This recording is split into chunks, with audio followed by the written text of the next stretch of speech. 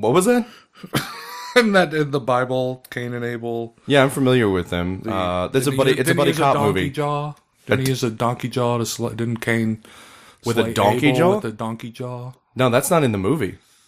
48 Hours. It's based on Cain and Abel, right? Is it? I think so. How? I mean, I didn't read the Bible, but I'm pretty sure that's how it goes. I didn't read the Robert Crumb version either. Of the Bible? Yeah, he did the whole book of Genesis. Nice. Yeah, it's one of those where, and when he finished, he said, yeah, I really probably shouldn't have spent so much time on this. Because it wasn't fun at all. We should probably start the show, but first, of course, let's have some beer.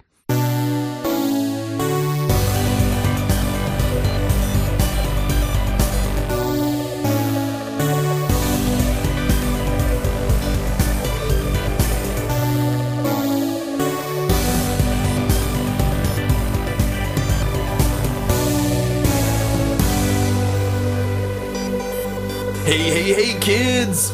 Push play on your recorders because it's time for another scintillating episode of Digital Noise right here on oneofus.net. This is, of course, our weekly Blu-ray and DVD review show that has lasers for eyes, but not lasers for discs, which is very unfortunate.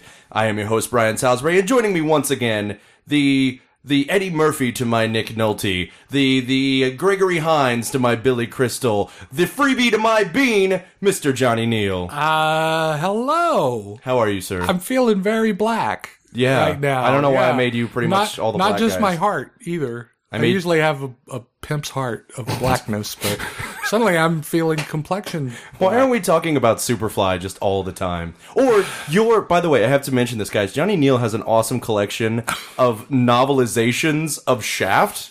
Well, Shaft started as a novel. See, I didn't know Ernest that. Tidyman, the guy that wrote, I didn't even know that. He wrote The French Connection. He wrote a lot of crime books. So he wrote. And he was a white guy, and he wrote Shaft about a Vietnam vet who started a police detective business. Or not a police detective, but a private eye business in New York. He's a black private dick who's a sex machine to all the chicks. Shut your mouth. I'm just talking about Shaft. Yeah, we can dig it. Cool. Yeah. Well, but the book was pretty much straight adapted to the movie, to the original movie. But then, though the movie went in different directions, well, they did do Shaft's big score. Other people started writing Shaft books, but yeah, I do. I have my favorite. I have Shaft Has a Ball in paperback, but my favorite is Shaft Among the Jews. You showed me that, and I didn't, because you told me about it, and I didn't believe it was real. It's real, baby. I thought you were playing a joke on me, which is funny, because today is actually April Fool's Day, but none of the things that Johnny Neal is saying are jokes. I don't joke about Shaft. We can dig it. All right. Well, of course, I want to remind you guys that this show, just like all of our content, is available on iTunes as well as on Stitcher. You can also follow us on Twitter at DigiNoisecast. That's DIGI Noisecast. And you can like the website on Facebook, facebook.com/oneofusnet. I also want to remind you guys that if you haven't checked out Audible.com, this episode of Digital Noise is brought to you by Audible.com. And right at the bottom of the page, if you haven't done so already, we actually have a link where you can go and download yourself a free audiobook courtesy of Audible. So take advantage of that because it also benefits the site, and we really do appreciate that. And if you haven't already become a subscriber, now would be a great time to do so. We got a lot of great stuff coming down the pike for all of our subscribers at various levels. There's definitely going to be a Deep Blue Sea commentary coming out soon because, oh my god, Deep Blue Sea's on Netflix, and I have so much to say about that movie. So we will definitely be doing that. So keep your eyes open and definitely become a subscriber. That's how we keep the lights on here. We really, really do appreciate that. Well, we don't have a lot to cover today, but it's going to... I imagine, I would hazard that there are going to be some interesting conversations going on today. But first, of course, it's time to reach out to the Innosphere and receive transmissions from you, the listener. It's the part of the show where we crack open the most questionable of coffers we call... The Letter Box. You got mail. Thank you so much, Torgo. Johnny Neal is sitting where you usually sit, but I'm sure you can find a different pile of dirty laundry. Yeah. Losers, weepers. Indeed. So our first question comes from Bradley Martin, who asks, what's your favorite Hollywood urban legend? You know, like there's a newsy ghost in 3 Men and a Baby. First of all, I didn't know, was it, I don't think it was supposed to be a newsy ghost. I never heard that it was newsy. Well, he also calls it Three Men and a Little Baby. And a Little Baby, I think it's a different movie. That's a whole different, that's the trauma version, I think. It's the ghost of Lloyd Kaufman's legitimacy in the background. Oh, hey-o. I don't know, I guess my favorite has always been, it's been completely debunked, but the suicidal Munchkin in The Wizard of Oz. Oh, yeah, that's a good one. It turns out, did you ever hear the story about what it actually was? No. It's an ostrich. Well, apparently, that's even weirder of a thing. I know that is apparently this is the story I heard. If I'm wrong, so is the internet, which could happen. I would say if you were a munchkin and you had an ostrich near you, you were suicidal because an ostrich pecking through your little midget head would or just hurt. in a Jodorowsky movie. Yeah, well, there's that. In center frame of a white room stands a munchkin and an ostrich. What does this mean? Christianity is destroying America. That's what that means? Anyway. I thought it would be erotic. It's a little erotic. But yeah, apparently what happened was they were shooting a jungle movie, on the big backlot at the same time, and for some reason they had an ostrich in a jungle movie. I don't know. But the ostrich wandered onto set and was hanging out in the background, and what it does is it's standing in the background and it kind of like opens its wings up, and for some reason the way it was standing behind the trees and the light, it looks like somebody's legs dangling, and they were always like, that's a munchkin that killed himself, and it's like, they weren't even on set when they filmed that, so no, I don't think so. I wonder if that had anything to do with the Pink Floyd album. Maybe. That could be. Well, what's your favorite Hollywood myth? Mine is in the music industry. Ooh, I like this. I like when you go off on a tangent. In the original, Red Hot Chili Peppers did it later, but the original Ohio Players did Roller Coaster. Yeah, totally. Great song and great band. Really hot album covers.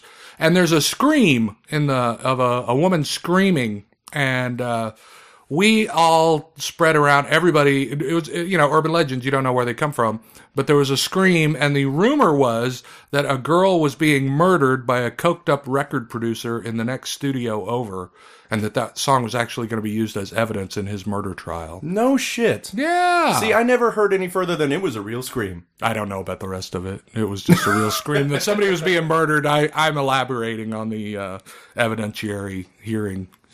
See, but I believed you. See, that's how urban legends... Okay, disregard that last part. Wow. No, we're leaving it. We're going to spread that around like it's the real story. I would hope that justice has been served by now. Agreed. Well, our next question comes from Jared Tatum, who asks, oh, by the way, if you weren't aware of this, over the weekend, or actually yesterday, we lost a giant of the film industry, and specifically, we lost a giant face in the film industry. Mr. Robert Z'Dar, stars of such films as Hell Comes to Frogtown 2, Maniac Cop 1, 2, 3, and Soul Taker, and, a lot of he was a B-movie legend, an icon that you couldn't miss from a mile away, passed away, and Jared Tatum asked, what's your favorite Robert Z'Dar film? Johnny, you're not terribly familiar with the guy, but I am an enormous fan of the Maniac Cop movies. I think the first two are legit good. Like, they're not just, like, cheesy and you like them despite them. They are legit good, especially the second one. Yeah, I know the first one was, it was a genuine movie. It wasn't, it was a trashy movie, but it wasn't a spoofy trashy movie. That's a great way to put it. It was a trashy movie, but it was done well. And I like trashy movies. Yeah, who doesn't? You got Bruce Campbell in there, you got Tom Atkins in there, you got Robert Z'Dar playing, Maniac Cop? Playing the Maniac Cop himself. But yeah, I mean, it's just in the cat, like William Smith is in the movie, Richard Roundtree is in the movie. Like, it's got that first movie has an amazing cast. It's been so long since I saw that. Great soundtrack. The score is just like doo doo doo doo doo doo. It's just like this weird whistly little theme that runs throughout the whole movie. Very unsettling. Directed by a guy named William Lustig, who also directed Maniac, which is one of the seminal weird slasher horror films of the 80s. Yeah. So, Maniac Cop films, the first one is really cool in its concept, and it's a lot of fun in its execution. The second one is just down and dirty and has some of the greatest stunts I have ever seen in a film. There's a scene in the second one where a guy is set on fire. Yeah. And runs out of a window and falls for what has to be 3 stories into a bus that then explodes. And then there's another guy earlier in the film who gets thrown out of a window, bounces, falls 2 stories, bounces off the top of a car, lands on the ground, starts to get up, and Robert Davi shoots him. So it's like bing, boom, bam, bang. It's in one fluid motion. That's like Angry Birds. Yes, exactly. It was very much like Angry Birds. Angry Also, Maniac Cop Birds. I maintain that Maniac Cop 2 has the best police station assault this side of Terminator. It's absolutely fantastic. Wow. So yeah, it's a franchise. Like even the third one, which is really really dumb, still has like Jackie Earle Haley as he's trying to make it as an adult actor, and like all of these interesting like Robert Forster shows up in the third one. There's just a lot to love about this franchise. And I have actually seen a couple of his really terrible movies too, thanks to Mystery Science Theater. Right. Like Soul Taker, for example, where he's blonde, which is a terrible idea for a guy with a face like that. Really brings out the jaw. It really does. Yeah, I mean, this is a guy who a lot of people are going, I don't know who that is. And I understand, but for me, he's somebody that I actually wish I could have met. And unfortunately, now I will not get that chance. So, yeah, I'm going to pour out a little coffee and drop a donut on the floor and then stab it to death in honor of Maniac Cop and Mr. Robert Zadar. I'm going to make out with a catcher's mitt. Which would also be an acceptable tribute to Robert Zadar, as it turns out. Well, that's going to do it for the questions, guys. Thank you so much for sending those. We're going to move on to your favorite part of the show and mine, and that is the review. Get ready. Get ready. I hope you have your notebooks out. And our first stop is we're headed into the woods. Into the woods. Into the woods. Oh my God, this was a good How movie. many times do they say that in this movie? Probably 1,000. That opening song goes on for 20 minutes. Into the woods, I have to go. Well, I wish you fucking would. Because I've been here for 3 hours. The whole town knows that song. They're not worried about the plague, or the wolves, or the giants. They're all just do-do-do-do, into the woods, do-do-do-do, into the woods. Look, if you live under the threat of the invasion of a giant from on high, why wouldn't you distract yourself by learning very technical choreography and lyrics? But they didn't know that. But they're doing it. The whole opening of the movie is just like everyone's dancing. Well, it's a musical, so I get it. Right. But it's just like, I guess if I lived in that town, that's what I'd be doing too. Okay, I want to ask you something. I want to ask me something. Okay. This is nothing because I'm going to get out of the way. I really like this movie a lot. Okay. But this is something that I wonder, why don't they, when they decide to make some crazy musical, not like Chicago, which is pretty earth-based, but something fantastic, why don't they just give that to Pixar, and make an animated version That's an interesting idea. Because all the Pixar and DreamWorks musicals are new. Why don't they just do an animated version of a Broadway musical? Well, because that's not rehashy enough, which is Disney's big thing right now, is they want everything to feel... Yeah, but Into the Woods was a very well-known Broadway musical. I know. It's a Sondheim musical. I know, but it also gives them a chance to rehash all the fairy tales that they've been bastardizing their entire career. You know what I mean? But they'd still be doing that. Yeah, but that's the thing. Is like, okay, so I am very medium on this movie. I think it's fine. I actually do like the musical a lot because the musical lends a lot of interesting new context to these very sort of draconian, cautionary tales masquerading as fairy tales.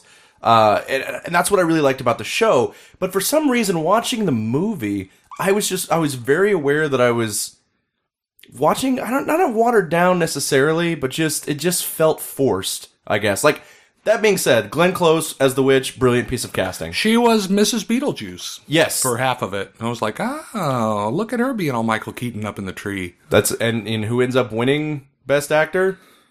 It wasn't Michael Keaton. Eddie Redmayne. But and you know what? As much as I wish Michael Keaton would have won it, to be honest, Jake Gyllenhaal deserved it more. Oh my God, he was so good. So really good and truly. Nightcrawler. So yeah. But that stupid Stephen Hawking movie sucked.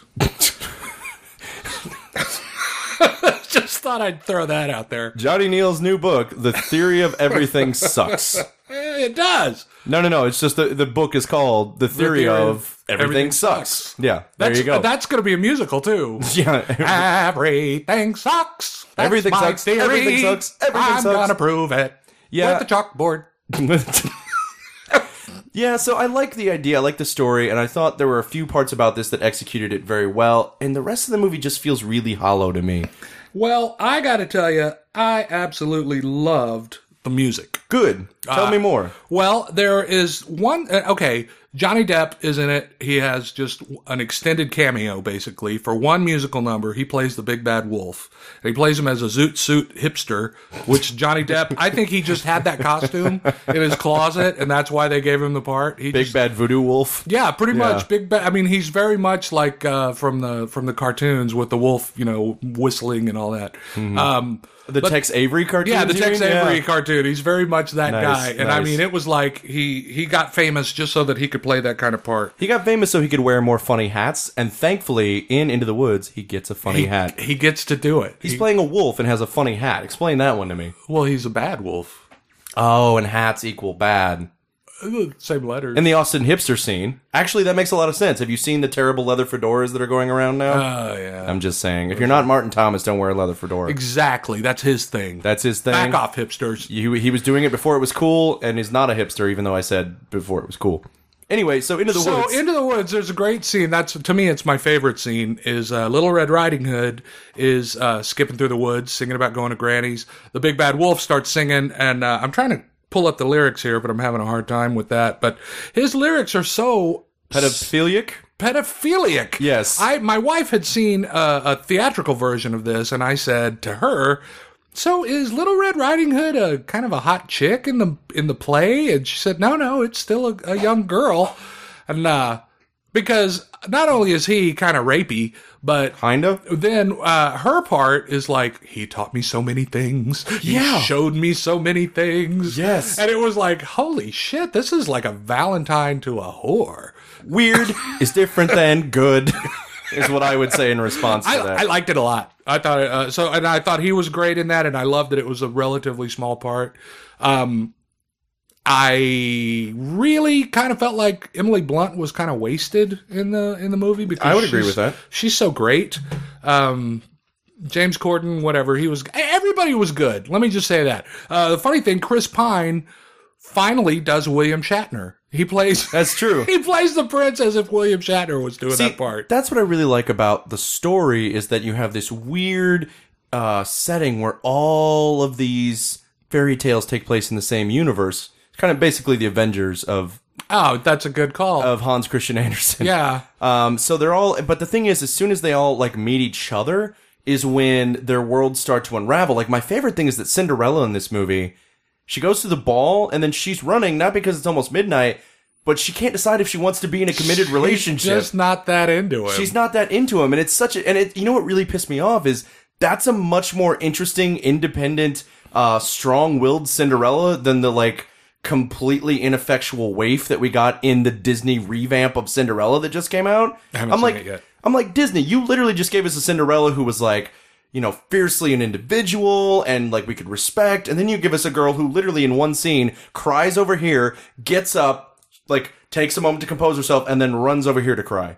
That's literally a scene in the new Cinderella. It's I am done crying here, I am going to go cry over there. This floor is all slippery. Exactly. And so the moments like the two princes, and not the Spin Doctor song, where these two princes, Cinderella. That's right. Brian knows all of the Spin Doctor's catalog.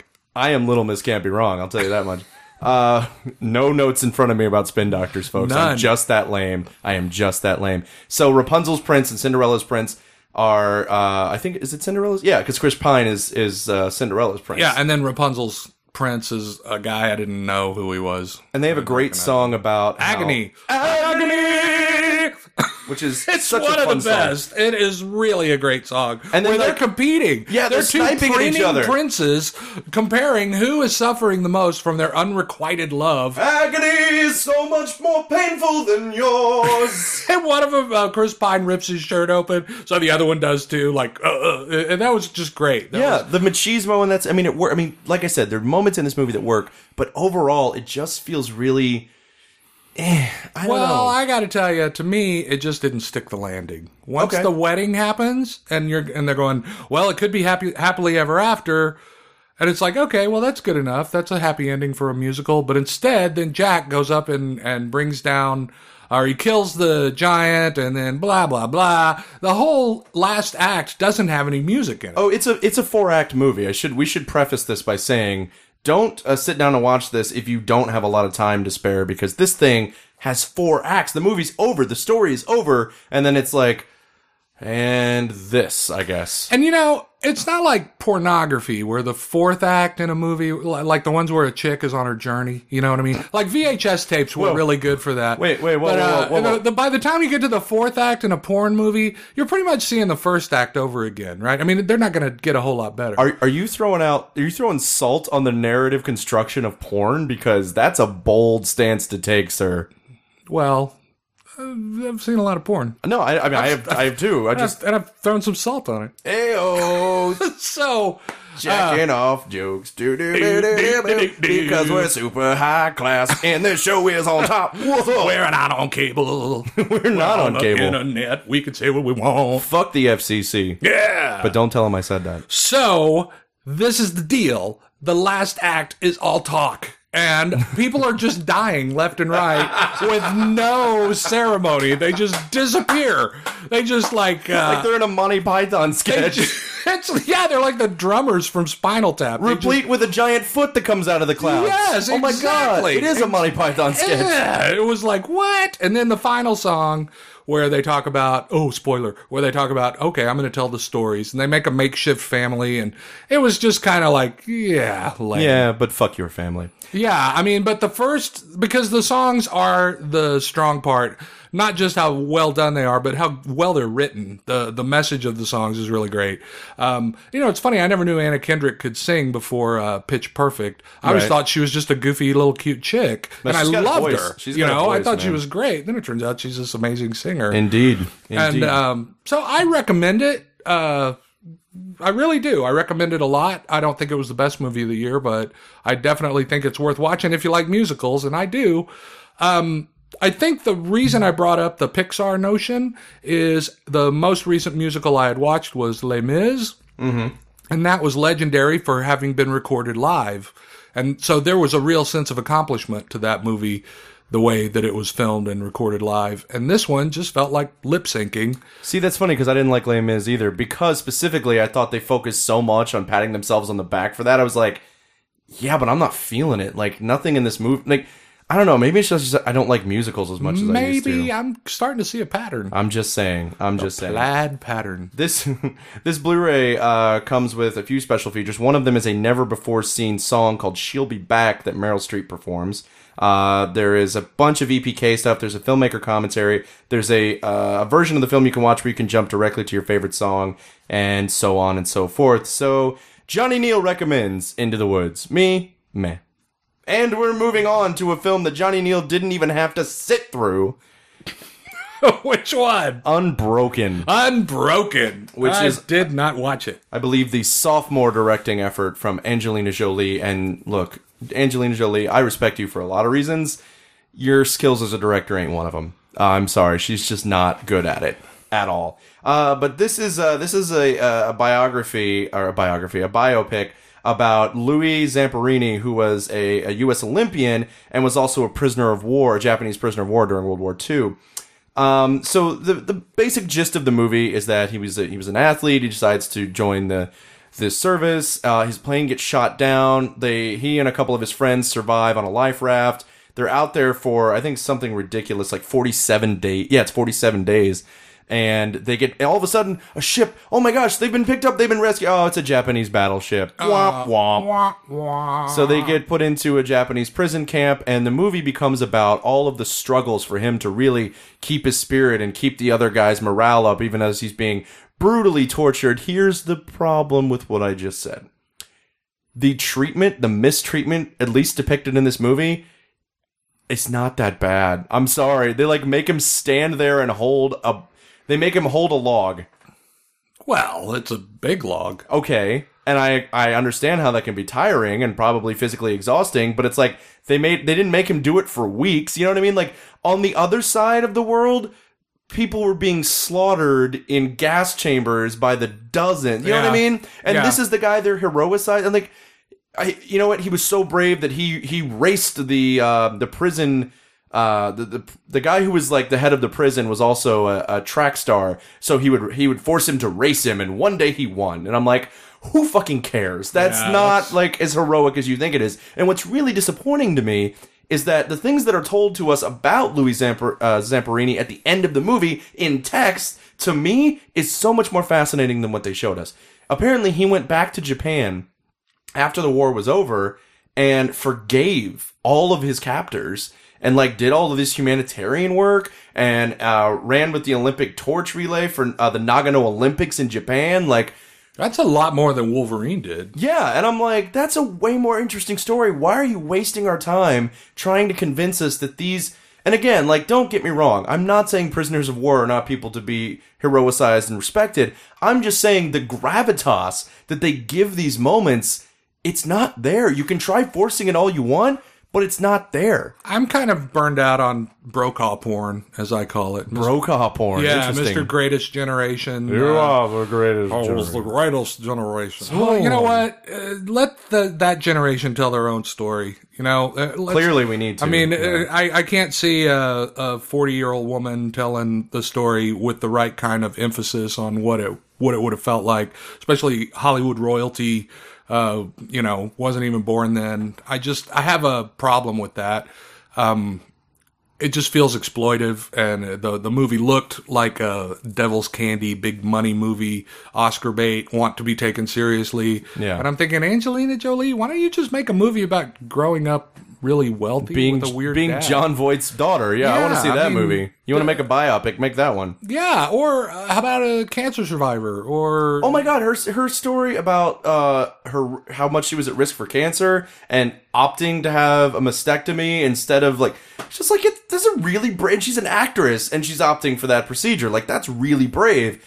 And frankly, like, there's a scene in this movie, by the way, it's at the end, and this is a spoiler, I guess. So spoiler alert. we won the war. We win the war. And there's a scene toward the end of the movie where the guys in the camp are all talking about how if the Americans win the war, it's going to be really bad for them because they know how the Japanese are. They're just going to slaughter all of them and move on. Like, no witnesses, basically. So they hear that they hear the American planes and they realize that they're going to be liberated. And then all of a sudden the Japanese march them out to this, to basically the edge of the ocean, and they aim guns down at them, and they're like, this is it. And then American plane flies overhead, doesn't bomb anything, just flies overhead, and they're like, oh shit, they've seen us, we can't do it. Two things. Who did they think the Americans were going to think killed all those people if they hadn't seen them? It's like, oh no, a mass suicide. Like, I don't understand how that's a deterrent. Lemmings. The Lemmings Battalion. They ran to the ocean. And secondly, from that height, I'm like, who could have possibly fucking seen you from that plane? It doesn't make any sense why it stops them. So there's story elements that don't quite make sense. The way it's structured is really awkward. The only thing that's really solid about this movie is the cinematography, because somehow Angelina Jolie got Roger Deakins to shoot this. So it looks great, but overall, it's just, it tries to assign so much gravitas to something that is kind of a minor footnote for a reason. You know, there's a reason you haven't heard of this story. It's because it's not that interesting. And I think it's a lot like with American Sniper. I think there's a lot more heroism in what we weren't shown than what we were shown. And it's odd to me that they chose not to focus on the things that, whether you are liberal, conservative, whatever your political affiliation, that we can all agree is like a significant contribution to the history of the world, or at least to, you know, the betterment of mankind. And instead we focus on this chest-beating jingoism that results in movies like this, where the littlest thing, because it's an American in a prison camp, is touted to be an act of heroism. I'm like, I don't get that from this. And I think that's really odd that would be the story that Angelina Jolie would tell, being as active as she is with, you know, UNICEF and adopting kids and all that. You would think that recovery and post-trauma and you know, moving on with your life would be the focus in her story instead of the trauma itself. That just seems odd. But I didn't see it, and I'm probably not going to. So Unbroken, Brian does not recommend. Well, moving on from there, we're going to talk about a movie that Johnny Neal saw that I unfortunately did not, and that is Song 1. Song 1. I actually liked it quite a bit. Oh, it's Anne Hathaway and Johnny Flynn, who is an Irish guy who's a real singer. This is a little daddy-o story from Brooklyn, where the guy that played Nucky's nephew on Boardwalk Empire, Ben Rosenfield, is a Subway singer, and he walks out in front of a taxi. So he sings to you as he makes your sandwich? Yes. Okay, he's a cool. Subway artist. Got it. And he walks out in front of a taxi with his headphones on. Not a good idea to wear your headphones. Not so smart. Yeah. And he gets hit by a cab, and he's in a coma. So Anne Hathaway is like interviewing some women in the jungle or something. She's trying to get her PhD. Oh, okay. I was like, how does this relate to what you in just said? anthropology? She comes back. Mary Steenburgen is the mother. She's going through the guy's very convenient notebooks because, there's a concert ticket for this Johnny Flynn character in his notebook, not in his wallet or in his shirt pocket In or his anything. notebook. And he's in a coma. The convenient notebook is one of my favorite movie tropes where someone walks into someone's room and they just flip to exactly the page that has the relevant piece of information they need. Oh, and it was very symbolic that there were so many unfinished pages in that notebook. The Feels. They only went back to it 4 times. Can I change your name to Johnny Feels? I've been called worse. Your name is Johnny Feels. And there's a part in there where it says, like, my favorite diner for pancakes. And it has a drawing of Jimmy's diner. And so she goes and gets pancakes. And she's trying to do a senses, feeding his senses that way. And she goes to the concert of this Johnny Flynn character, goes to him afterwards and says, do you know my brother? He wrote you a letter. He sent you a CD or something. And he says, no. And she says, and she's Anne Hathaway, for God's sake. And she says, he's in a coma. He's in the hospital in a coma. And he says, oh, I'm really sorry. That's a drag. And then the next day, he shows up at the hospital and sings a song to the coma guy. It's a very strange movie in that the first half of it, I'm like, wow, this is a drag. This is a real drag. Not only because of the facts of the story, should that have actually happened to somebody, it would suck, but that the music wasn't interesting. It was that, modern unplugged folk stuff, which I just don't think is very interesting. Interestingly enough, they go to a kind of a rave electronic dance music party in the middle of it because, sooner or later, those two are going to be having sex and going out, even though the brother's still in a coma. And from that moment, when they introduce some amplified music and glow sticks, the movie gets better. You the characters kind of grow on you to the point that it really sticks the ending. So I'm going to give it a B-. So we're rating things individually now? Well, you didn't see it. You focused on the wrong words in that sentence. No, I didn't mean like, should I throw out a rating? I just mean it's interesting. We haven't done that before. Oh, no, I just, it's just kind of off the top of my head. On the Johnny Feels spectrum, this is about on the Johnny Feels spectrum, and I'm on the spectrum. I've got papers. And, hey there, cats and kittens, spinning all your favorite hits. It's Johnny Feels, putting this one on the Johnny Feels spectrum. Dring. I've got an acoustic guitar. Dring. I live in Brooklyn. Dring. That's the That's an amazing song. It would have been really good, I think, if it would have had good music, because once you get past how lame the music is, the Mary Steenburgen, Anne Hathaway chemistry is really great. And she actually looks like she could have been her mother. It's just funny to me. It's called Song 1, and you're like, yeah, it'd be really good if the music didn't suck. It's a movie about music. Yeah, I know. That's kind of a big deal. I know. And Anne Hathaway doesn't even sing in it. That's like... What? Yeah. She Why would sings you even along bother? to an America record. But, I mean, she sings like how... you're just singing to your dog or something. Disclaimer about my comments about Les Mis. I cannot help but cry every time I hear Anne Hathaway's I Dreamed a Dream. So the movie's not all bad. I hacked my hair off with scissors. Is that what happened? Yeah. It didn't grow back. Have you been telling people that's what happened? Yeah. Okay. I sing it to them. him. I hacked my hair off. Anne Hathaway made me. I dreamed a dream that I had hair when times were better and it was flowing. Yeah. So we're going to move on from song 1. That sounded more like Russell Crowe singing. Oh, that hurts, Johnny I'm Neal. sorry. That hurts, man. He's good. No, he's not. Song of the Sea. We're going to move from song 1 to Song of the Sea. Now, a little disclaimer again. Is that about Noah? Is this another Russell Crowe No, but thing? it is about an ancient myth, much like Noah is. Controversy. Yeah, the Bible's a myth. Deal Here with we it. go. Jawbone. So Song of the Sea. Now, a little disclaimer here. I went into this movie with a little bit of animosity, kind of wanting to hate it, because to me, this was the film that was nominated for Best Animated Feature at the Oscars that nobody saw that kept the Lego Movie out of it. Now, I don't know why I blamed Song of the Sea specifically for that. It was very irrational. Is there a short? You're only allowed to nominate 3 animated movies? No, there's no consistency whatsoever with the Academy. How can you blame little cartoon characters? I literally used the word illogical, Johnny Neal. I'm not claiming that this was a solid argument, that I was standing on solid ground with it. I'm just saying it happened. You were resentful. I was resentful. Okay. That being said, this is a pretty cute little movie. It's from the director of The Secret of Kells. The Secret of Kells, Tom Moore. Basically, the story here is about 2 children, Ben and Saoirse, I believe is how you pronounce it. Saoirse? Like Saoirse Ronan. Saoirse Ronan? Yeah, the actress whose name is spelled with no H in it whatsoever. They live with their father at this lighthouse, and their father is kind of distant because his wife has died. He hasn't really gotten over it. Ben is the older child. Saoirse is 6 years old, and she hasn't spoken a word. She's never uttered a single word. Oh my God, that's awesome.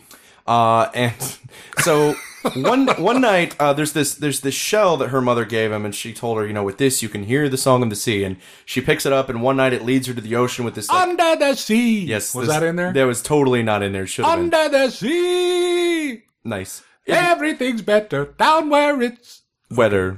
I'll wait for you, Russell. Take it from me. So it leads her to the ocean, and and there's this group of seals. It's like, hey, come hang out with us.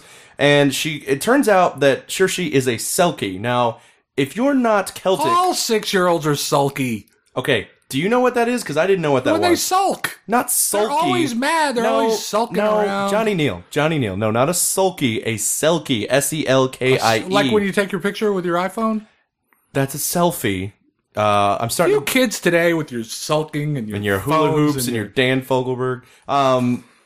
This is a Celtic myth where a Selkie is a mythological being that lives as a human on the land, but as a seal in the water. So I guess this is also where the movie Tusk came from. I guess you eat your vegetables, or I'm going to club your head. Hey. So it's this like I'm an angry Irish dad. And then they're sent to live with their grandmother, and it's about this adventure that they get into with these mystical beings in the woods.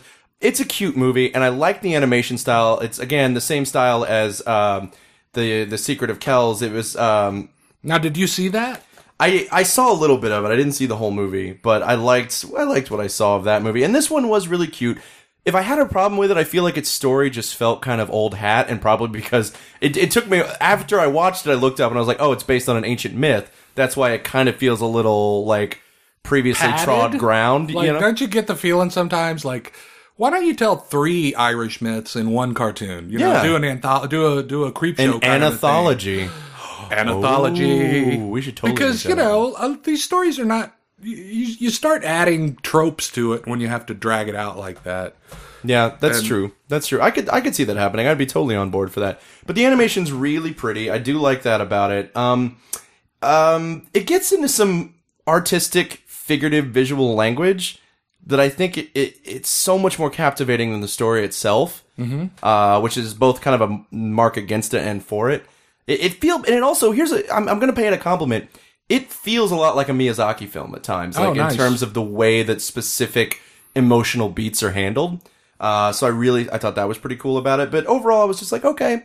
Is it a musical? Good. It's not a musical. Does it have Irish folk music in it? Not really, no. But this is. Is it like normal animation or is it 3D digital? No, it's pretty much what you see on the box. So it looks like cell animation. Yeah, exactly. So this Blu-ray that has been put out here, as terms of special features, we've got a behind the scenes featurette. We got some animation tests. We got the art of the Song of the Sea and an audio commentary with Tom Moore. Definitely worth checking out. Nowhere near as good as the Lego Movie. That's the last time I'm going to say it. That's the last time I'm going to bring up this problem that I had with the Oscars this year. Is it a kids movie or is it? It's absolutely a kids movie. Okay, that's the big deal. But I mean, it's got the way it's. I mean, there's things for adults to like about it too. Like I said, it feels very Miyazaki at times. You will enjoy watching the sort of figurative moments where it's very artistic in the way that it's getting its point across, very metaphorical in the way it's getting its point across. Well, it surprises me that it didn't get a wider release. Yeah, that is really surprising. I mean, so I'm kind of curious as to if you have a take on why. I have no idea. I mean, do you think it would have been a hit? Would it have been worth the promotion? I don't know how The Secret of Kells did in terms of. I guess it made.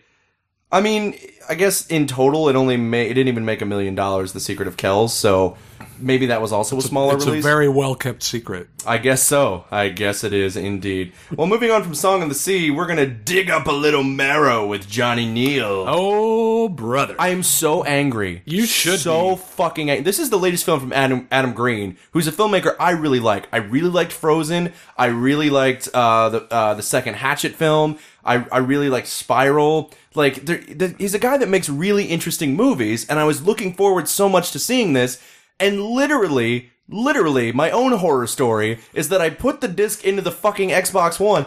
Bill Gates, if you're listening, I owe you a punch in the dick. I put it in the Xbox, which I use as my primary source of watching all movies, and suddenly it was like, no, I do not want to play this. And I'm like, Xbox, that's your job. And it's like, no, I do not want to play this. And I'm like, why are you French? And it's like, fuck you. And so I tried. Bill Gates does a lot of charity work. Yeah, but you know what? He can come here and fix my fucking Xbox. You're a little selfish. I am a little selfish because I wanted to see digging up the goddamn marrow.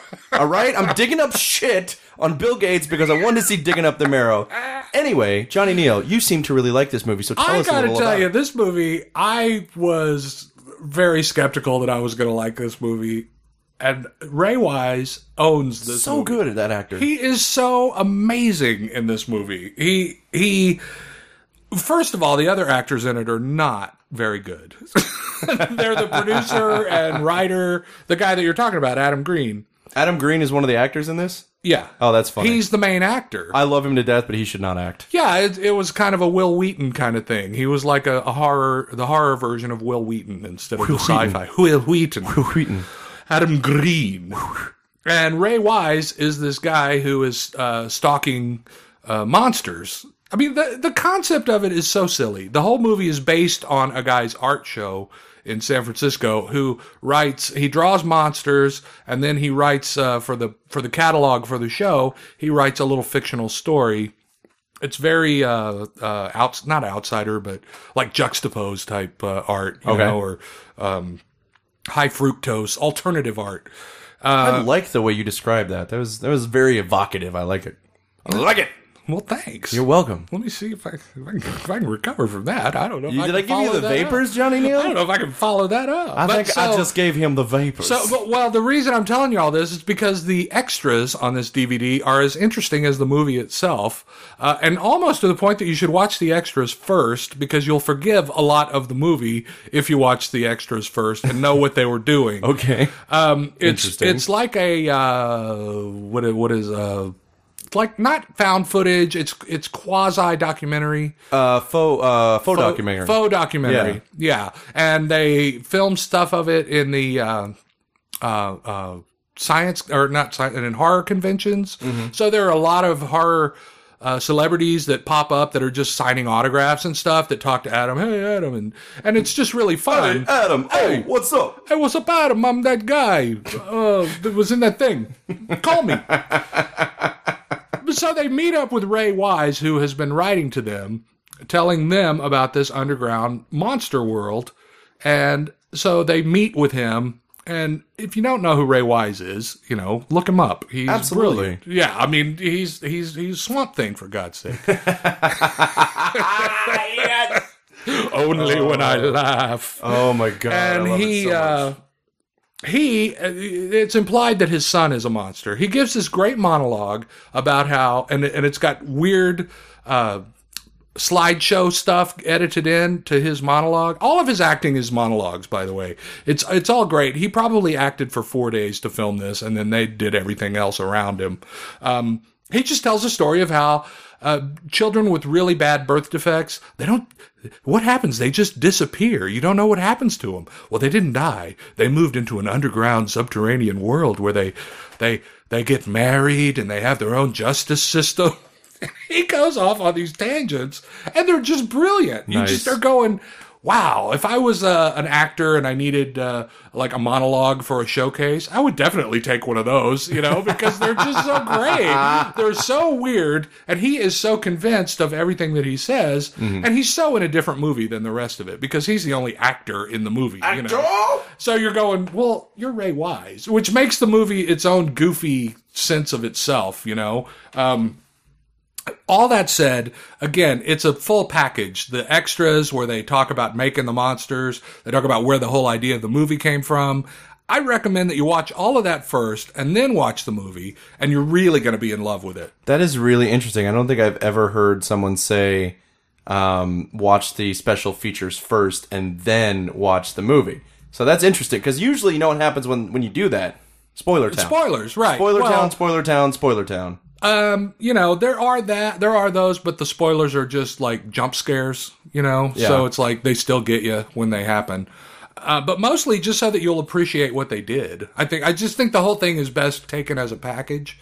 I got you. So if that makes any sense, but mostly just to watch Ray Wise, you just kind of go, why isn't he in everything? Well, context and intent are actually really important. I sound so pretentious. I don't mean to. No, you don't. Really important with Adam Green, because like if you watch Hatchet from the outside, like I got to admit, I'm not in love with the first Hatchet. I really love the second one.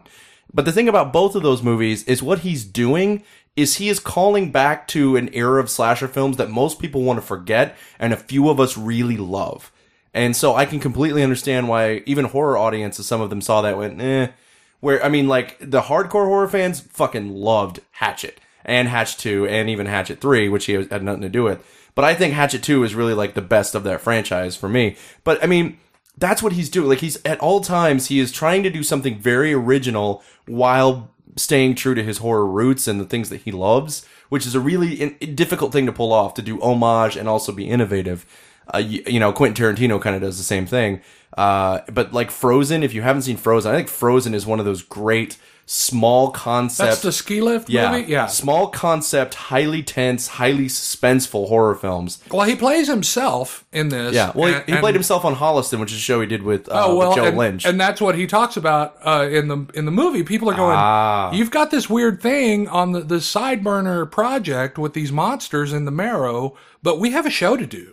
People are getting frustrated with him, and he's going, and they have fights, and he's calling. I mean, it's its own little weird soap opera running below it. But, it's funny. You say you think you sound pretentious. I don't think so at all, because I think it's time that we look at DVDs as an entire package, not just as extras. Interesting. But, I mean, if I was writing a review for a theatrical release of this movie, I'd probably go, 2 stars. But when I watch it with context provided and extras provided, it's hugely entertaining. I thoroughly, thoroughly loved it. This is our 87th episode, and I want you guys to understand that what Johnny Neal has just done is to give us the first real insight we've ever offered in the entire span of Digital Noise. I like that theory, Johnny Neal. I never thought about that, but there is something about getting a feel for context from the supplements before you actually watch the movie, or maybe after watching it once, but then you watch it again to kind of compare and contrast. I like that. You know what? I'm going to start doing that. I'm going to start doing that as much as possible. Well, the next time we have only 3 movies to talk about. The next time we only have 3 movies to talk about on an episode, I'm totally doing this. Well, I mean, I wouldn't recommend that for every movie because there would be spoilers. But in this case, I would really... Okay, frankly, if you're going to see this movie, it's because you're into this guy already, right? True. I mean, you kind of already have a set of a notion of what you're going to see. Right? You should, at least. I mean, you're going, oh, this is an Adam Green movie, so I know I'm a fan. I mean, so you're going to watch the extras anyway. If you're not a fan and you're wanting to check them out, given the information that you've just heard, watch the extras first, because they're great fun. They make the movie better. Nice. Yeah. Nice. So, I like it. And it makes you appreciate the craft that it was, that he had to go to conventions and film. And there's a very clever scene of, I don't want to spoil, I'll spoil it. It's one of the guys, they're talking to him and they're going, oh, you're talking about that guy that writes those letters? We've received hundreds of them, and these are different directors and producers.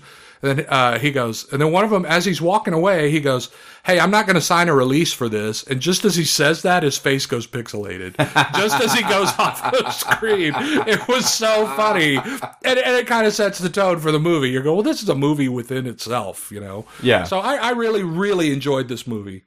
That's excellent. And I recommend it to anyone. The cover is horrible. The cover does not even sell it for what it is. It looks like there's a great horror film by a guy named J.T. Petty called The Burrowers, and this looks more like a cover for that than it does from what I'm hearing from Johnny Neal to be for this film.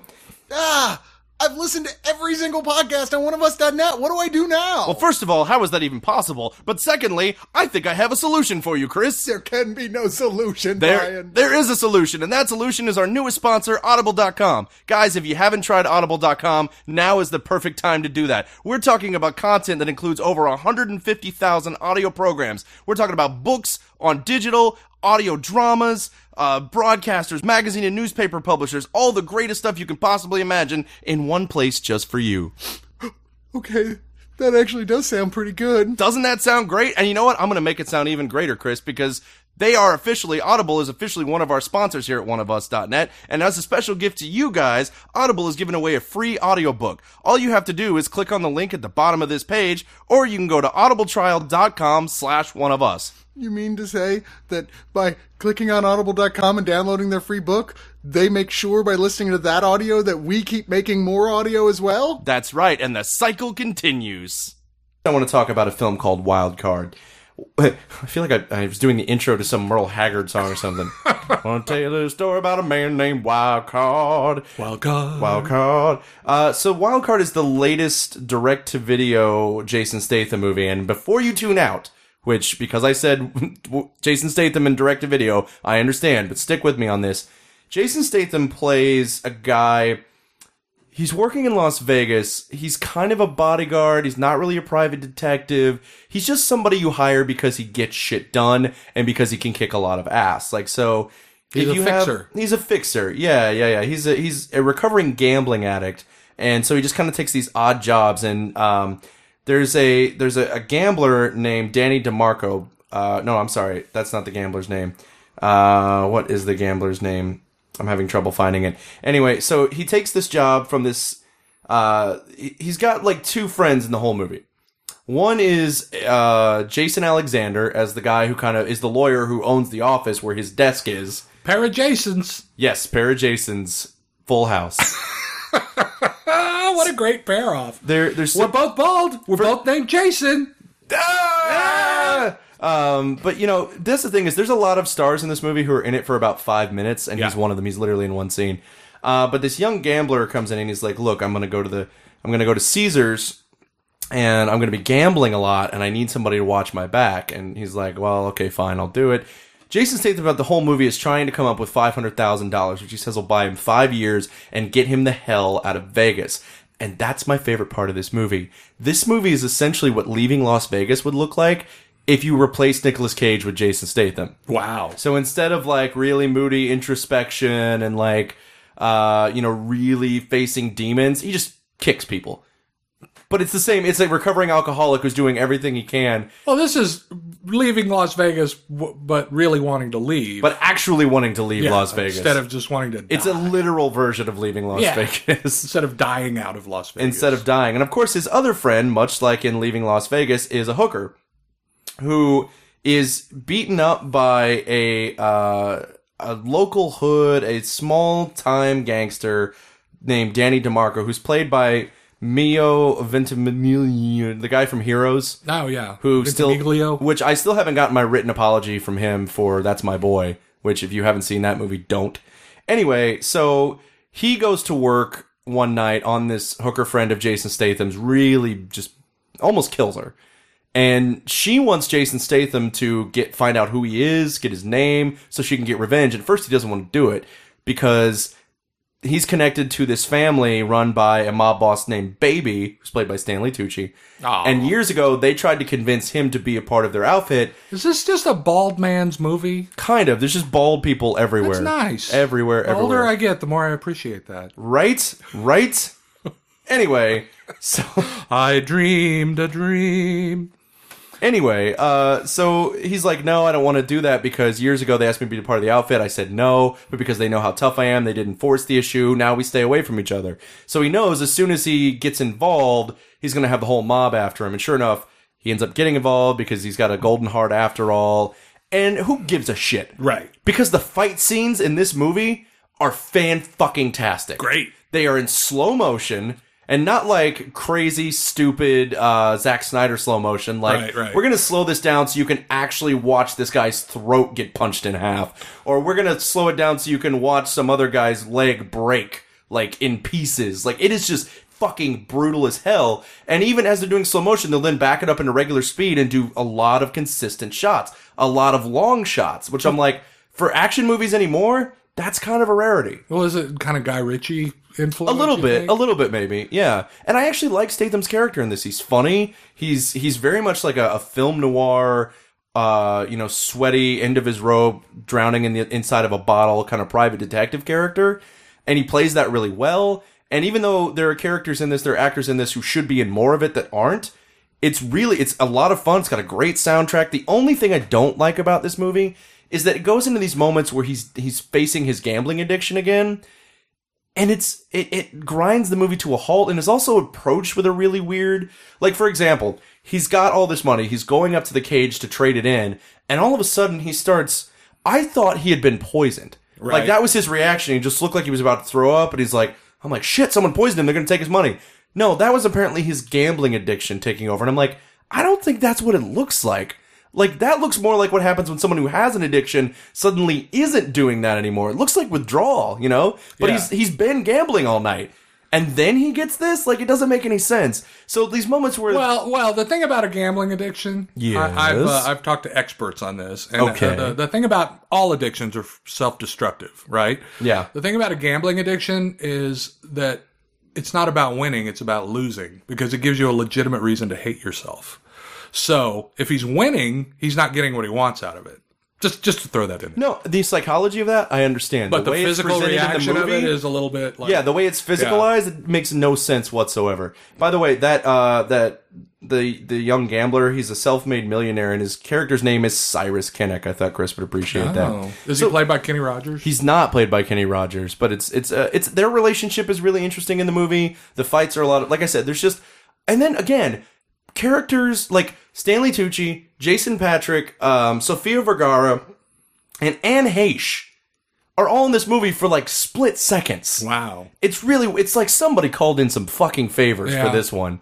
But all that being said, it's a really fun movie. It's not a great film by any stretch of the imagination. It's got problems, but considering the shit that we've been seeing from Statham, like, this seems like a step back in the right direction, if you ask me. So I had a lot of fun with it. I think you guys will too. So Brian recommends Wild Card. The Blu-ray has, a director commentary, a featurette called Original Sin, Las Vegas and the Characters of Wild Card, and a script vignette.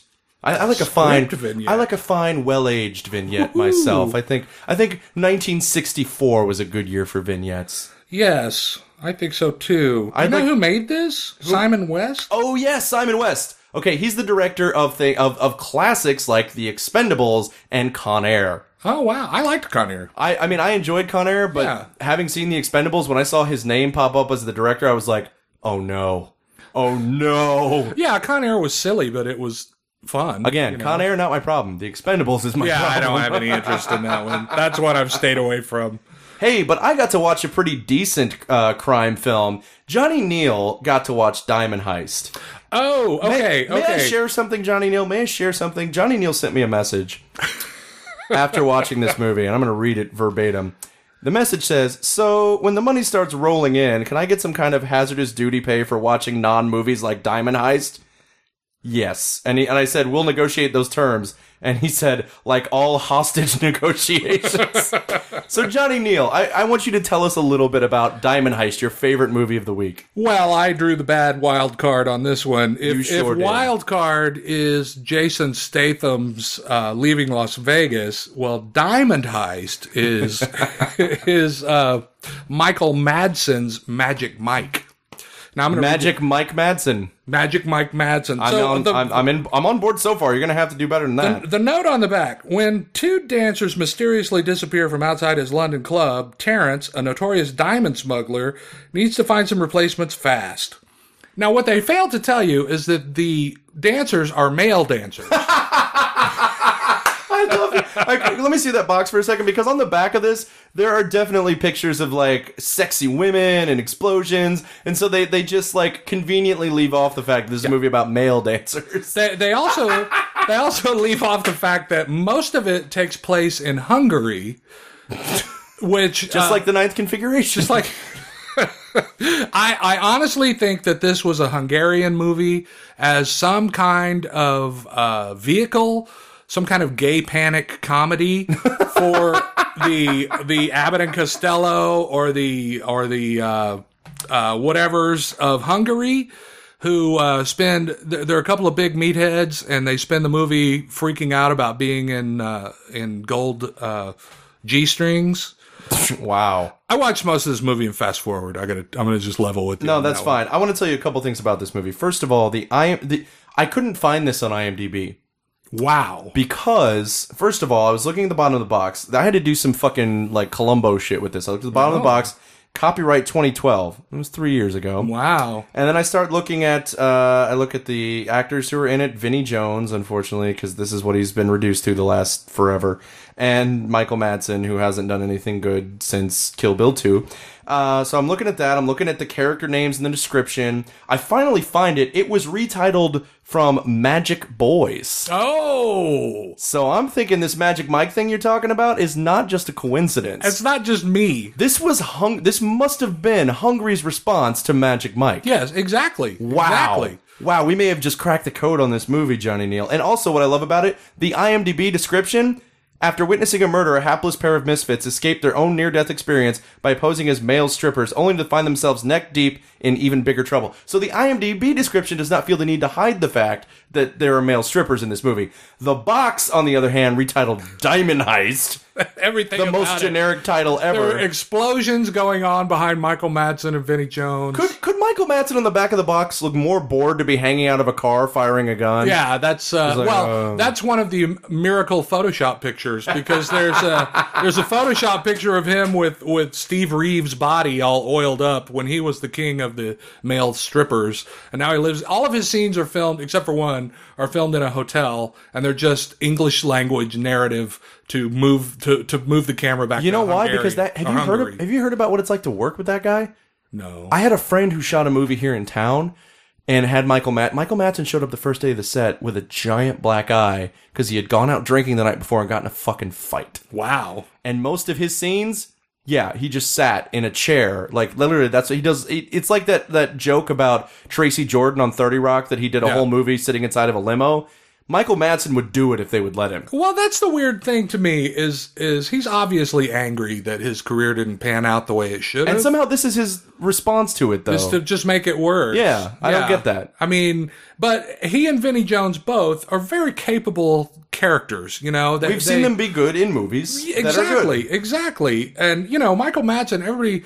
When people talk about Brad Pitt and Thelma and Louise, what a great opening scene his debut in the world, how great he was. Well, Michael Madsen kind of debuted in that movie too and was awesome before Reservoir Dogs came out. You know, I mean, he's a really likable guy, but he's a brand at this point. Yeah. You know, he's the big kind of weird mookie cowboy guy He's the poster child for failure. With black dyed hair. Yeah. I mean, his hair is just dyed with shoe polish. It's so black. The opening scene of the movie is him at a buffet I believe. at a hotel. That I buy. And he's just, he smells stuff and then dumps it out. And he's That I just don't making believe. making a big mess. See, now you lost me. Because he's lactose intolerant. See, he would smell milk, but he's not lactose intolerant for goat milk, which I would think still has lactose. Yeah. And all of that to lead up to a joke at the very end, that he smuggled diamonds in goat yogurt from Hungary. That's how the movie ends. Whatever movie, whatever you say. Whatever you say movie. I love that I got to watch Wild Card and you had to watch this. I love it too, Brian. Well, speaking of this duality thing we've got going on with Song of the Sea and Song 1 and Diamond Heist and Wild Card, let's talk about our Criterion release of the week, which is actually 2 films on 1 disc.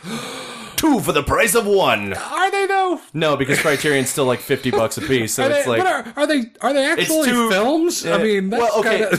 There's the other dubious point of distinction we need to come across. So this is a pair of Errol Morris documentaries, Gates of Heaven and Vernon, Florida. I have to say, the only thing I really knew about Errol Morris is that he made documentaries that were very, what people have described as slice of life, okay? Very just like, there's no frills, he's just like, this is what's going on in this community. That's all I knew about him.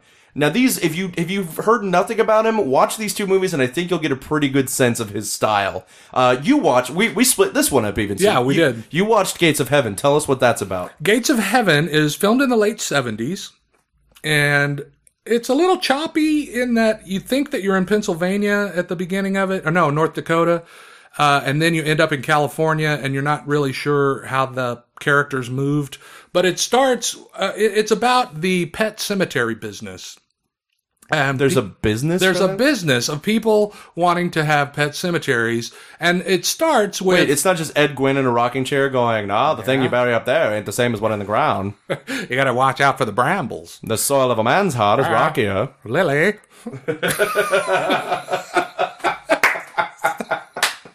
Munsters references. We lost our demographic under the age of 60.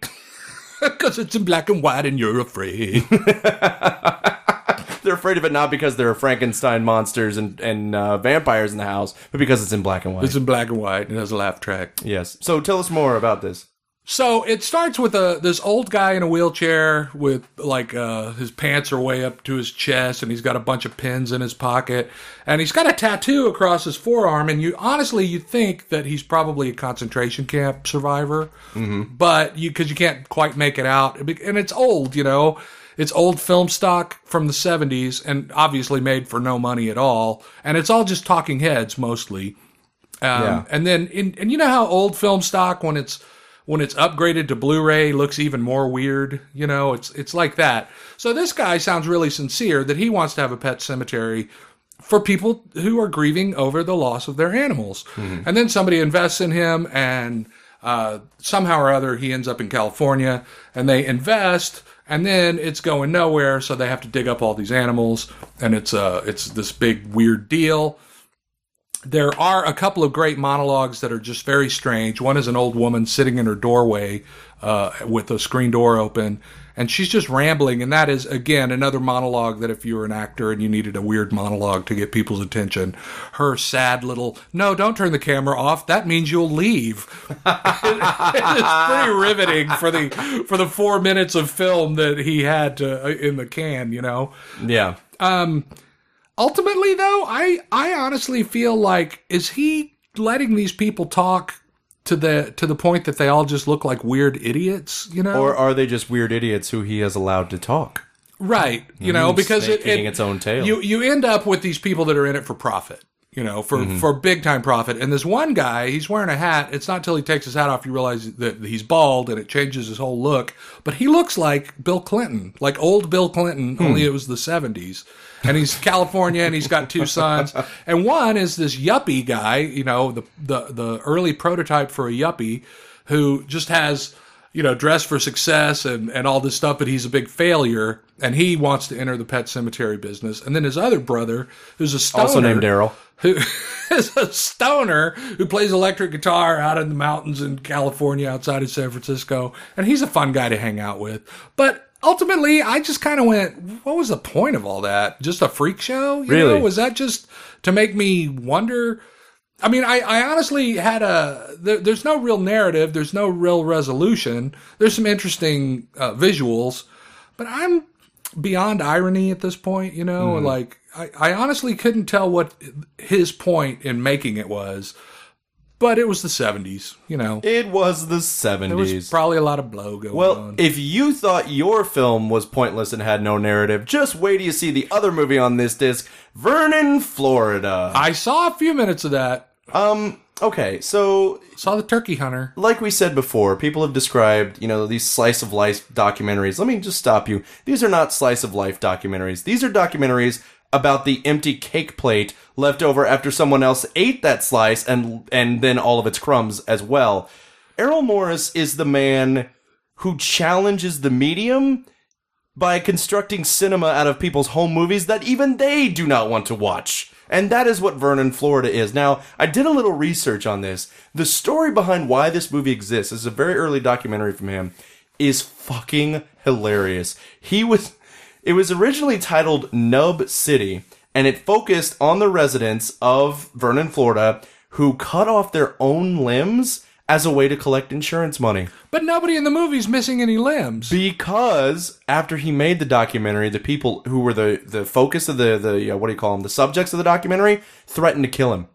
Wow. So instead, he's like, well, I'll just piece together all the people like... chase him?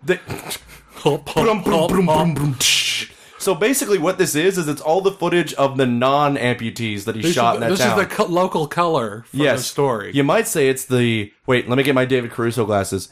You might say this is the director's cut. Yeah! Because it was about self-amputees. Yeah. So what this is just... You should have practiced that. I should have practiced that a little bit. I can sum up what this movie is now by quoting one of the doc's subjects exactly. And the quote is, I've been done bit by every critter in the country.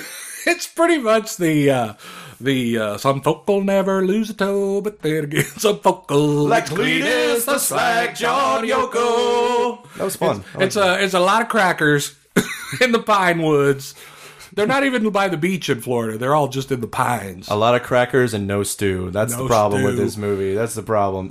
You have a guy...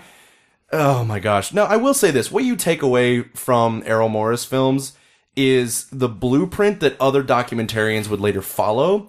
There's a lot of times that the narrative, such as it is, or any kind of story, any kind of theme, is revealed entirely through editing, and it's revealed even when you don't know you're supposed to be looking for it. Right. One of my favorite kind of moments in this movie, like as if I liked this movie a lot, which I actually did not, but one of the more interesting moments in the movie is when there's this preacher who is, first of all, trying to make his congregation understand the meaning of the word therefore. Like, he's speaking of Bill Clinton, is like giving the definition of therefore so they understand the word, because they didn't. And it cuts immediately from this zealous preacher to the two turkey hunters again, talking about what it takes to be a good hunter. And you realize it's like, yeah, hunting is their religion. Like, that's what the edit is trying to tell us. So, and again, you see that in a lot of documentaries, especially now, where it's like, all of the meaning can sometimes be in the editing. In fact, I know straight up that Errol Morris has to be a huge influence on Michael Moore. Oh, sure. Because you watch Roger and Me, for example, and the way the crazy possum tortoise dude in this movie is handled is almost the exact same way they handle the rabbit lady in Roger and Me. Except we don't actually have to watch an animal get slaughtered in Vernon, Florida. What the fuck, Michael Moore? That was... fuck you. Anyway, but you get to see turkey parts. You do get to see turkey parts. It's got an 11-inch beard. So this is, again, Criterion is smarter than I am. I think it's just what I've arrived at in my 3 years of doing this is that when they put out movies that I don't get, that I don't understand, that aren't my favorite, I defer to them. I'm like, you guys have been doing this forever. You know what you're doing, and you must know something about this that I don't. And again, it's Errol Morris. And in Armageddon. They did. There you go. See, and I think that will forever give them cachet with me, as Beastie well as Boys videos, all the other great things that they've put out. Now, this Blu-ray, this is the director-approved Blu-ray that has the new 2K digital restoration of both films that were supervised by Errol Morris. 2 new interviews with Errol Morris. This fucking Blu-ray. Now, here's the reason to buy it. In fact, even though we didn't like either of the movies, this is why I think this is still going to be my pick of the week.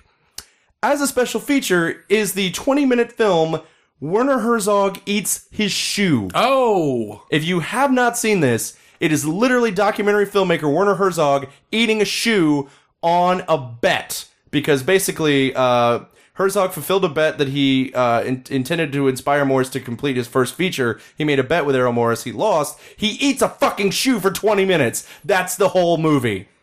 Wow. If that didn't entice you to buy this Blu-ray, I don't know. An Andy Warhol movie. Right? And then there's footage of Herzog professing his... Why didn't they make that the release? I don't know. And there's also a footage of Herzog professing his admiration for Gates of Heaven at the 1980 Telluride Film Festival. So, not great movies. Kind of important to understand, like, kind of blueprint for documentary sketches. Yeah, is what they character are. sketches. They're not That's really movies. That's a great way to put it. Even with that tiny bit of a narrative being strung together, that compare turkey hunters to turkey preachers. That's as much as you're going to get. But they're character sketches, and Gates of Heaven has some interesting characters. But when it was over, I just kind of went, well, I didn't really learn anything. I don't have any takeaway from this because it's so old. At this point, it's from the late 70s, and it just doesn't matter anymore. I just love the idea of Johnny Neal sitting there at the end going, I learned nothing, Errol Morris. Nothing! Now, let me just say, I don't necessarily think he's slice of life. I think he is... This is a weird story, but I'm not going to tell you what the weird story is. You're going to have to figure it out yourself. Yeah. And this one didn't really have much of a weird story. Maybe in the 70s, it was kind of weird that somebody would have a pet cemetery. In this day and age, people are blasting their pets' ashes off into space. And that's true. Weird shit like that. That's very true. Now, he does have an excellent movie on Netflix called Tabloid, and I would recommend that one to anyone. Yeah, you were telling me the story behind that one. It's about this beauty queen who kidnaps this Mormon guy who is a virgin and just bangs him for a week. And against his will. Against his will, and she claims that he was doing it willingly, even though he was handcuffed to the bed. And then what does she say? Well, if it wasn't willing, it'd be like trying to stuff a hot dog in a parking meter. I tried it once, and I have to say... No, I got a ticket. For moving violations. Oh, getting sexy on that parking meter. Damn right. This is we're going to move away from this.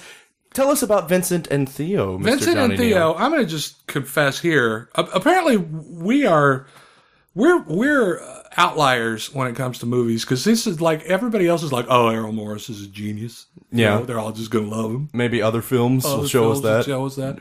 Well, I have never liked Robert Altman. Really? I mean, he's got a million movies. Really? Two or three of them Nothing of his? No, I like MASH. Okay. Quite a bit. Because my favorite movie, pretty much my favorite movie of all time is The Long Goodbye. And The Long Goodbye. It is fucking brilliant, and The Long flawless Goodbye. piece of filmmaking. Two. Yeah. Those are the two that really work for me.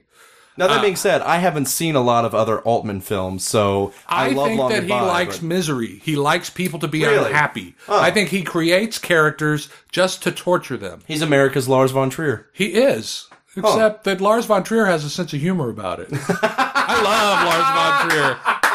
I love Lars von Trier. If you ever get accused of having less of a sense of humor than Lars von Trier, I think something's gone horribly wrong for you, my friend. I love Lars von Trier. Fair enough. Great. But this guy's too much about misery for you. Oh my God. Well, okay. First, he makes a movie about Vincent van Gogh and his brother Theo.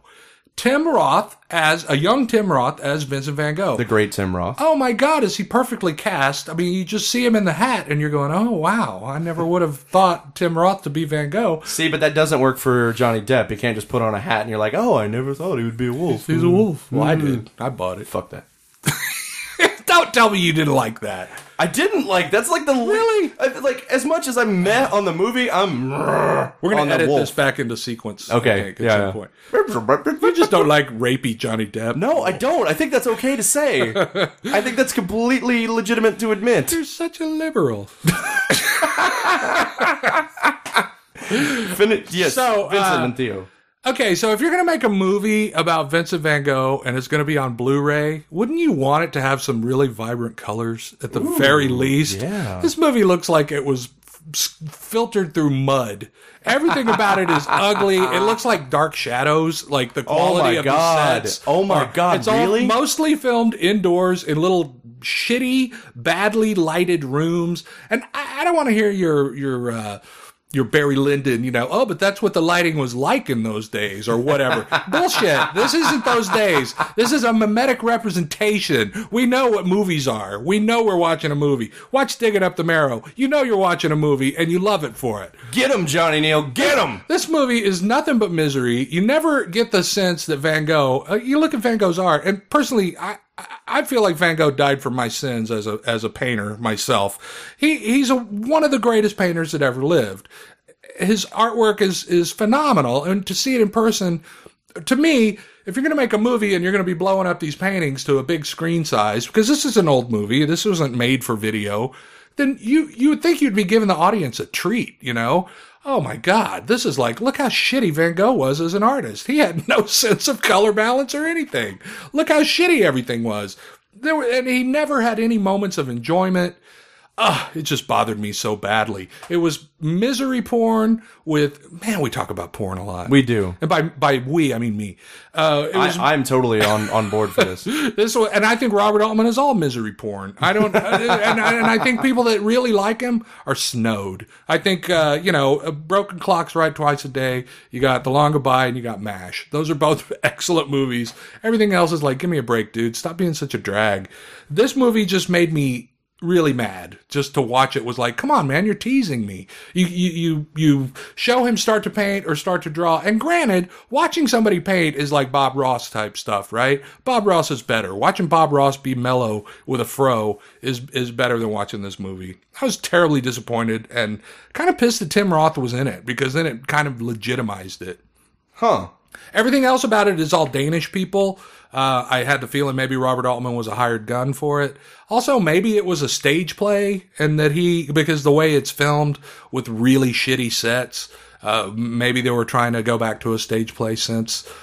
I hated it. I hated it. I hated it. That's really unfortunate to hear, because I like, The Long Goodbye. I won't say I'm a big Altman fan, because I'm not going to know enough about Altman to know whether I'm a fan or a detractor, but I love The Long Goodbye. So I guess I can go ahead and skip this one. Our last movie we're going to talk about is a little oddity that Olive Films has released, because that's what they do, called The Beat Generation. Now, this sounds like maybe it would have been the documentary of the week, but it doesn't really focus so much on beatniks and the Beat Generation so much as they are characters in this noir. This film noir about a serial rapist called the Aspirin Kid. Now, the Aspirin Kid, what he will do is he will show up at the houses of married women when he knows their husband is out, and he'll pretend to be a friend of the husband's there to repay money that's been loaned. He'll ask for some aspirin, and when the woman goes to get it, he attacks her and he leaves the aspirin as his calling card. And it's about this this detective that's kind of pushed to the edge by trying to catch him. And it's the cat and mouse games between them. Oh, plus a scuba diving sequence. It also stars Mamie Van Doren. There's a cameo by Louis Armstrong, which I'm sorry, Louis Armstrong. It's Louis Armstrong. He never called himself Louis, by the way. Really? Hello, Dolly. This is. Oh, he says Louis, doesn't he? Doesn't he? Johnny Neal is always right when it comes to music. Do not challenge him. This is the lesson I should have learned a long time ago. What's really notable about this movie is that it was written by Richard Matheson. That's pretty great. Richard Matheson, if you don't know, is one of the greatest science fiction writers of all time, and his work has been turned into countless movies. He wrote almost all of the best episodes of The Twilight Zone. Right. He was Rod Serling's second guy. Yep. Rod Serling wrote most. He wrote the second best, or second most. He also wrote I Am Legend, which has been turned into several movies, including Last Man on Earth, The Omega Man, and I Am Legend. He also wrote not his first film, but I think it was Spielberg's second film, I guess it was his first movie. It was a made-for-TV movie called Duel. Yeah, which is a great movie, outstanding piece of work. But anyway, so that was really what drew me to this movie, is that I'm a big Richard Matheson fan. Overall, I guess I like the idea of a really crazed, by the end of the movie, this detective is out of his fucking mind. It starts to get real blurry which one of them is the psychopath. And I like that I like that he's on the trail of this serial criminal. So it's set up very much like a traditional noir, which is fine. It's just, But isn't it weird when you watch a movie from the 50s and you're going, wow, this guy's a rapist. I didn't know people got raped in the 50s. Actually, what I was thinking this whole time is, I didn't know you got arrested for raping people in the 50s. Oh, well, there is that. It was the 50s. I thought it was totally allowed. I know, it's horrible. So another actor kind of note, speaking of film noir, James Mitchum, who is the oldest son of Robert Mitchum, who's one of my favorite actors, is in this movie and looks just like his dad, just like him. And then, of course, Mamie Van Doren, who was the Stop Calling Me Marilyn Monroe the sweater girl of the 1950s. So There's a lot of elements about it that are really well done. I just think there's not a lot about it that's super interesting if you've seen a lot of noir. It's a B movie that they slapped beatniks and jazz into it to exploit the beatnik and jazz scene. Pretty much. Is that what I'm hearing you say? Yeah, and it does get really silly toward the end, which is really kind of a bizarre turn. Also, Vampira is in this movie. Just for all of you Vampira fans out there. And Dick Contino is in it as well. That's if you're a correct. James Elroy fan. That's correct. Dick Contino's Blues. It's a lot of it is very standard. It does have its little moments of weirdness. Like I said, there's scuba diving. Anyway, so check it out. It's very odd. I don't know that it's particularly great. But if you're... But it's a time capsule movie. It is exactly. It's a time capsule movie. And I think if you've seen less film noir, you might enjoy it more because you're not going to see all the, standard. But that's it. That's all we got. We're done. All right, goodbye, everybody. Oh, wait a minute. There's that other thing we always do on every show. Give away Diamond Heist? Give away not Diamond Heist! Oh, it's April Fool's, everybody. Yeah, you just got fooled. Oh, you just got fooled? You a bunch of fools. How many spit takes did I have? How many of you wasted your computers with spit takes thinking you're going to get a Diamond Heist movie? I pity the fool believe Johnny Neal. That's all it is. Turns out our giveaway is actually Star Trek the Original Series, Captain Kirk's Boldest Missions. This is a DVD that compiles 8 of the best Captain Kirk episodes of Star Trek the Original Series. So, boom, there you go. That's pretty sweet. Including, of course, the carbomite maneuver. I always say that That's wrong. that Australian stuff that they use. It's the thing they put Han Solo in, because that makes trekkers angry when you cross them over. Oh, he just might have gave me a carbamite sandwich.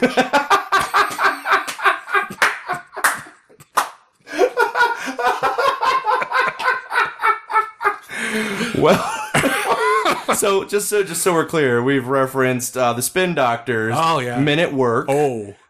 What else did we talk about? Louis Armstrong. Men Without Hair. And of course the Ohio Players. And the Ohio Players. This has been a very musical episode. Because of we're very musical people. We're cranking up that digital noise. We're cranking it up. That's right. Yeah. So electronic musical digital noise. I'm doing this with you right now because I'm vamping because I didn't come up with a way for them to win this giveaway. So now what I'm doing is I'm creating a distraction so they're not thinking about why I haven't told them yet so I can think about it. Hey, if you want to win a copy of this, what is this? The Boldest Missions of Captain Kirk on DVD. Here's what you're going to do. You're going to follow us on Twitter @OneOfUsNet, and then you're going to tweet at us with the answer to this hypothetical. If you could rewrite the original series. Now, I'm not talking about updating it. I'm not talking about J.J. Abrams in it. You have to pick someone era appropriate to recast as Captain Kirk. And if you say Jeffrey Hunter, you're going to get smacked down, both you, Johnny Neal, and the people at home.